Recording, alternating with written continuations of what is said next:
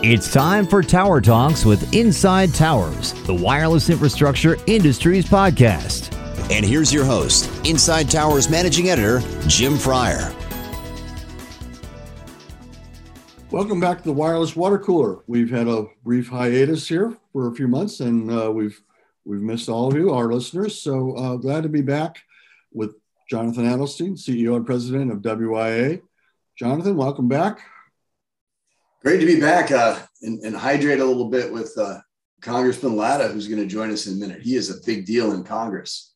With everything that's been going on lately, there's a lot to unpack, and luckily we got him for a short time before he's due back on the floor back there, and so we'll hear what he has to say in just a minute. We haven't done the water cooler since we've had ConnectX down in Orlando, and we all got together then. And I'll say again, good job on that. You had to be pleased with the turnout, considering obviously the world conditions we're in right now. Yeah, an amazing turnout. I mean, we broke all of our projections for sponsorships, exhibitors. We had a really great turnout. Everybody did it safely. We haven't heard of any incidents. We took the strongest possible measures to protect people that were there under CDC guidelines, and it worked. So it proves we can gather together, we can do it safely, and most importantly, we can really benefit from seeing each other and getting together. I think people really enjoyed it.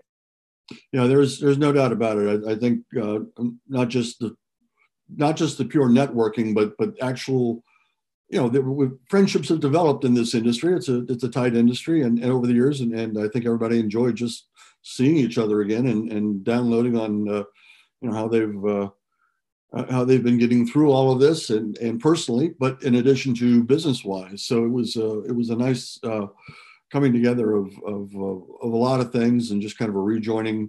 So we're grateful for that. Now you're going to be doing it again in May. Why so soon after the last one? Well, we pushed back this one to October. Initially, it was planned for May, and it was going to be a year-long delay, but we kept pushing it back to make sure it was safe for our participants, which worked, but it means we have a short turnaround time. Now, normally short turnaround times can be a problem for people. Oh, I just went, I don't want to go again.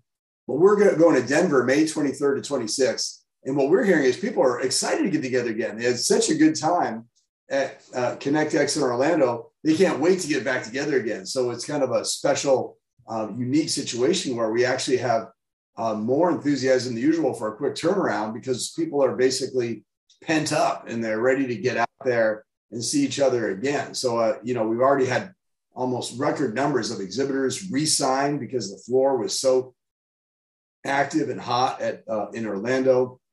Sponsorships are going gangbusters. We think it's going to be a huge turnout in Denver in May, and people could be more excited about seeing each other again and building on everything that we did in Orlando. Why did you choose Denver?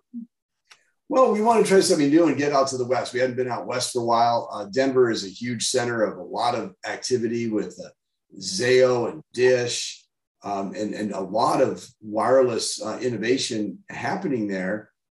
People remember old Level 3. It really is a place that there's a lot of startups and activity, that is happening in that town. And so we're really excited to feature it. We're not going to the outskirts. We were right to the middle of town, the convention center, downtown, where there's a lot to do, a lot of activity.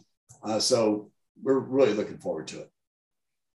Terrific. Well, I'll put in the plug next time for the Northeast here. I'm in Philadelphia. We'd love to have everybody up here too. I know everybody in the Northeast always feels like we're always the ones traveling someplace else. So would welcome anything Baltimore, Philadelphia, New York.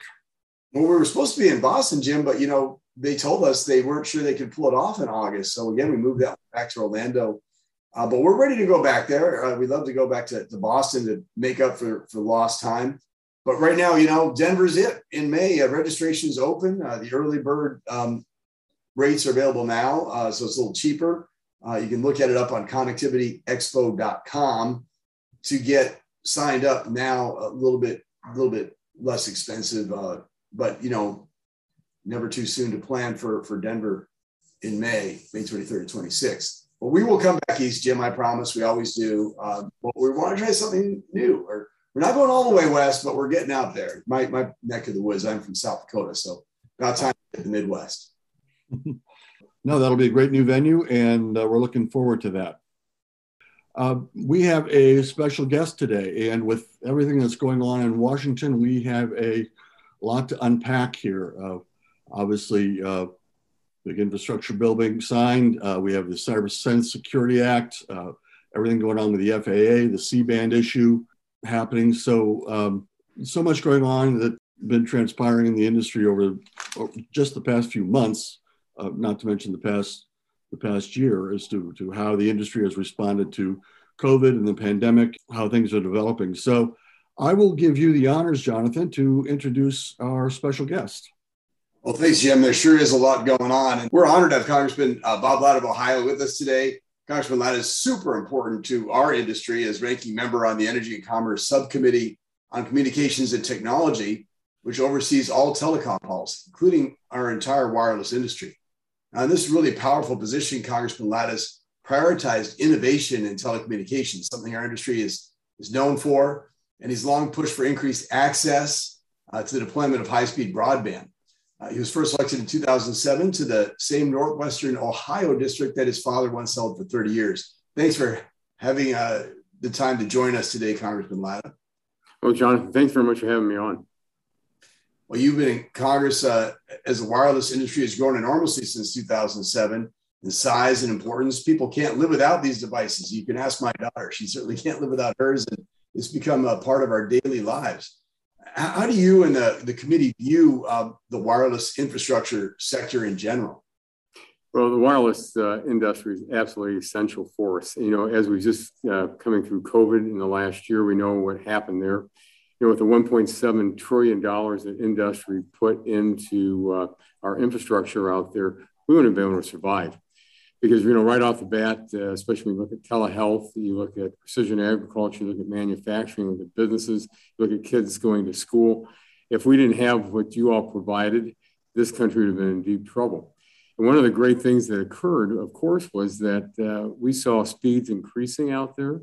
And not only did speeds increase, but cost didn't increase. And in some cases, they went down. To our counterparts over in Europe, you know, we saw there just the reverse, you know, speeds going down, costs going up. So the industry has done a tremendous job out there, and we recognize that. And so it's absolutely essential that, you know, we continue on with it. And that's one of the reasons that I'm leading on our subcommittee and in the full committee, 28 different pieces of legislation out there to make sure that we can get the broadband out across the United States where we need it and help those unserved areas. And so, you know, I'm always appreciative of all the work that you all have done to make sure we are where we are today. Well, we appreciate all that you've done as well. I mean, you've introduced bipartisan legislation to get broadband, as you said, everywhere, get first out to rural America. And I know there's rural parts of your district. What are the issues in rural America, and how can we best address them? Well, you know, when I look at rural America, first of all, it was several years ago that the FCC came out with their the broadband maps. And you know, if you looked at those maps, and if you know your district, and I'm out in mine, I can tell you when I'm driving in my car and I'm on the phone with somebody, I say, you've got about 30 seconds because I know I'm going to get disconnected. It's just like I was doing an interview on a radio last week, and sure enough, it came and I was gone. But, you know, when I look across my district and all that has to happen with it, it's essential that we have accurate maps. And again, we want to make sure we're getting into the unserved areas. You know, we have a lot of areas that are underserved. And I know that when I was on a Zoom call with the vice president not too many months ago, you know, I was explaining how important it is in our areas that we, you know, get out to where we need it, that we don't have the overbuilding, especially with government dollars coming in when, you know, private industry has already been out there. So it's important to us to make sure that we get it, because again, if you're a small business, how can you survive today? And I never want to disparage anything, but when was the last time you looked at the yellow pages? You know, people, what do? They get right on their phones, they get on their computers, and that's where they're looking. So small businesses, any business out there relies on, our farmers rely on it for precision agriculture, which was legislation I had several years ago that was in the Farm Bill. So you look across everything that we do, and we're connected today, and we have to be. Yeah, absolutely. I mean, you know, there's been a lot of talk as you lost your signals here going about making fiber the only solution in the infrastructure bill that was signed yesterday. As it gets implemented, what do you think? Do you think federal and state support for broadband should be technologically neutral and wireless? And why is flexibility important in your mind in terms of the role of wireless in closing the digital divide? Well, to go back, I've been very fortunate. I've been on the committee since 2010. And one of the great things about serving in energy and commerce, when you sit up on that dais, we're actually looking over the horizon 5 to 10 years. And so, we're talking to the innovators, the entrepreneurs, the companies that are out there that are deploying right now and what they need. The last thing that we should be doing is have the federal government picking winners and losers. We're not very good at that. And so we want to make sure that where the deployment's going where it needs. And then, it's up to, the private sector out there to get it done. But to have the federal government saying, this is the only thing we're going to pick is absolutely wrong. Because again, we don't do a good job at it. And at the same time, let's leave that up to consumers and the choice that they want. And we need to get it out there as soon as possible. And so again, it's not picking winners and losers. And that's one of the things that I always emphasize on committee. Absolutely. I mean, wireless has a huge role to play. As you pointed out, you can't have that dropped. You have to have access to it everywhere you go to get your homework done, healthcare. The idea that ambulances don't have fiber trailing them, public safety relies on wireless. So just to give you an example, when Chairman Pai was still with the FCC, he was in my district, and we were at a hospital that has stroke unit that goes out. And this unit is incredible, the technology, but there's one little snag, how far it can go out. It can't, it can only go to a certain distance, and that's as far as it goes. And so that's why we have to get, the broadband deployed, and wireless can meet that challenge. Absolutely. I mean, I remember at the beginning of this Congress, I testified before you and your subcommittee in the House, and you joined with your Republican colleagues on the committee to unveil a comprehensive package of 28 bills that were aimed at streamlining siting to improve access to the internet. Some of those bills directly address the wireless infrastructure siting issues we face by reducing unnecessary barriers to build out. How important do you think streamlining is to bridging the digital divide, and how can industry and government work together to make sure the process for wireless broadband siting is reasonable? Well, the legislation that we introduced, I'm really excited about because, again, as you mentioned, it's streamlining out there. Let's get it done. The other thing is it's important that as we look at this, is that we want to make sure that the permitting process is how we can get that done. We want to make sure that we don't have unnecessary red tape. We want to make sure that, the federal and local governments work together and with the private industry to be able to meet these challenges. Sometimes you have to say it's not rocket science what we need to do. And the other great thing about these bills, it doesn't really cost anything. It's just this really common sense approach to getting out there to get what we have to get across the United States. But we've got to get it done sooner than later because, again, as we mentioned with COVID and with everything that occurred, that we know that how essential part that it played out there in making sure that folks could be connected. And at the same time, so many businesses have found that, they don't have to have their people in an office building, that all of a sudden people are now working more from home. Businesses, when they got caught with a lot of lost revenue out there, they're making it up right now by saying, well, we'll just cut in certain areas. And folks say, well, okay, I'll work from home. Well, that's right. I mean, we appreciate your leadership on helping us get that infrastructure where it's needed so we can actually provide service to the public. Another issue cropped up recently that you've heard about, no doubt, the FAA surprisingly released this bulletin claiming that there's possible effects on aircraft equipment from 5G rollouts. We were stunned by this. The FCC suddenly concerned about the C-band spectrum. They've years to look into this and haven't raised these issues. And they're saying now maybe some action is needed, and they're slowing down the rollout of a C-band. And this is because some unfounded complaints from the aviation industry. Do you think the FAA has a role to play in spectrum management, or should that be left to the expert agency, the FCC? And how do you think the FCC's actions are going to affect 5G deployment and U.S. leadership and the ability to win the race to 5G? I mean, China's not facing these issues. There's a bunch of other countries using exactly the same spectrum our planes are flying into them, and the FAA is not doing anything about that. What do you see going on here? Well, and again, everyone's pretty much surprised when you see things like this because, again, the FCC has been working on this for years. Yeah, they need this C-band. They've been looking at it. They said, here we are. This is where 5G is going to be. I can't tell you how many times I've heard, and I've used the term, we have to win the race to 5G. Well, all of a sudden now, if they're saying, well, wait a minute, we're going to take a month off here to look at it longer. And at the same time, somebody said, well, maybe we shouldn't even deploy 5G. And says, you got to be kidding me that anybody could even come up with that we would be saying that we wouldn't be into 5G. You're absolutely correct.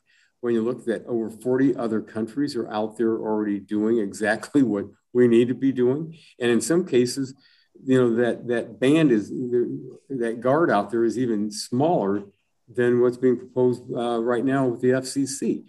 So, a lot of times when you have another agency out there like the FAA, that they're looking at something maybe very minute that shouldn't be a problem. And they're saying, well, we got to stop. And it's just like, we cannot stop because 5G is the future. And, the other thing we're talking about right now, I know when it wasn't too long ago, probably less than 3 weeks ago, I think we were in committee, we're talking about 6G. So, things are changing. And, when we went from 2G to 3G, there were things that had to be done. But we're not going backwards in time. We're going forward, and we need to be forward thinking on this. And the FCC, they're the ones with the experts. They're the ones that can really delve into this. And who do you go to for a doctor? If you're having a headache or head problems, you might want to see somebody that specializes in that. But with the FCC, they're the experts here, and they need to get this thing done. Congressman, I know that you do a lot with national security, and I know you've enacted the CyberSense Act for grid security. What's the status on that, and how is that progressing? Well, CyberSense is absolutely essential because as you're looking at how power is transmitted, we have to make sure that if you're using certain types of equipment that is cyber secure in the network in that system. So as we worked on it in the last Congress, it's moved through now, but it's important because one of the things I've noticed and really talk about when I go out with folks anymore, I say, tell me about your cybersecurity. Because I know that, I've sat through a lot of confidential briefings on cyber and just different areas like the Colonial Pipeline, how vulnerable we are in this country, that, the millions of attacks that are occurring every day. And we want to make sure that, all parts of the grid out there are secure and safe. So and people don't realize the amount of money and time that companies are investing in this. But, I remember hearing or reading a statement from the general who's the head of Cyber Command. And they said, we're doing a very good job out there, but he's in the same breath, but there's always still more to be done. And so it's pretty much, when I've been some places and people say, oh, we're in great shape. The next thought I have is, you're probably going to get hit tomorrow because as soon as you let your guard down, you're in trouble. So the legislation that I put forth, and also Jerry McNerney from California, is really looking at our grid out there, especially on with Jerry's piece is on the electrical side. But it's essential that we protect our most vulnerable because just think during COVID, if things would have shut down with wireless, where would people have been? And how could they have done telehealth? And the other thing is with telehealth, as things move forward, more people are becoming more and more dependent on doctors, nurses, everyone's coming because we have fewer people out there to perform the services. So we need all of this to be operating at full potential. I know we're running out of time. One last quick question. I know that last year you introduced legislation removing barriers to telehealth during public health emergencies. You talked about that. Do you think those objectives are being met, and what more do we need to do? Well, one of the issues that when kids and everybody were being sent home across the country, they might be receiving healthcare or mental health services on campuses, and and then all of a sudden they went across state lines. Well, guess what happens? You can't do anything because you don't have a license. And so we want to make sure that there's a period of time that doctors and other healthcare professionals can help people across state lines, especially during pandemic situations that this can occur. And at the same time that, we put the safeguards in there saying that in a certain period of time, that person has to, be certified by whatever state that they'd be providing the services in. But again, we're going to see this happening across the country again, because we're a very mobile society. But at the same time, we want to make sure that healthcare services can follow people as they move across state lines. Well, clearly you're on top of this and so many issues. We really appreciate your leadership in Congress and all that you're doing to promote wireless leadership and making sure we win the race to 5G. You're clearly top leader on this, and you get it. Everything you've said today makes so much sense, and we thank you for your time. I know you have to run off to the Capitol, so we need to let you go. We could talk all day, but thanks again for your time. Thanks for your leadership, and we appreciate you joining us today. Well, and again, thank you all, and thank you all for what all you do to make sure we're in the best position we can be in this country. So I want to thank you all for all you do. Thank you, Congressman. Thank you. Thank you for listening to Tower Talks. To subscribe to our podcast, our daily newsletter, or use our other industry resources, please visit InsideTowers.com. Until next time, you've been listening to Tower Talks from Inside Towers, the wireless infrastructure industry's podcast.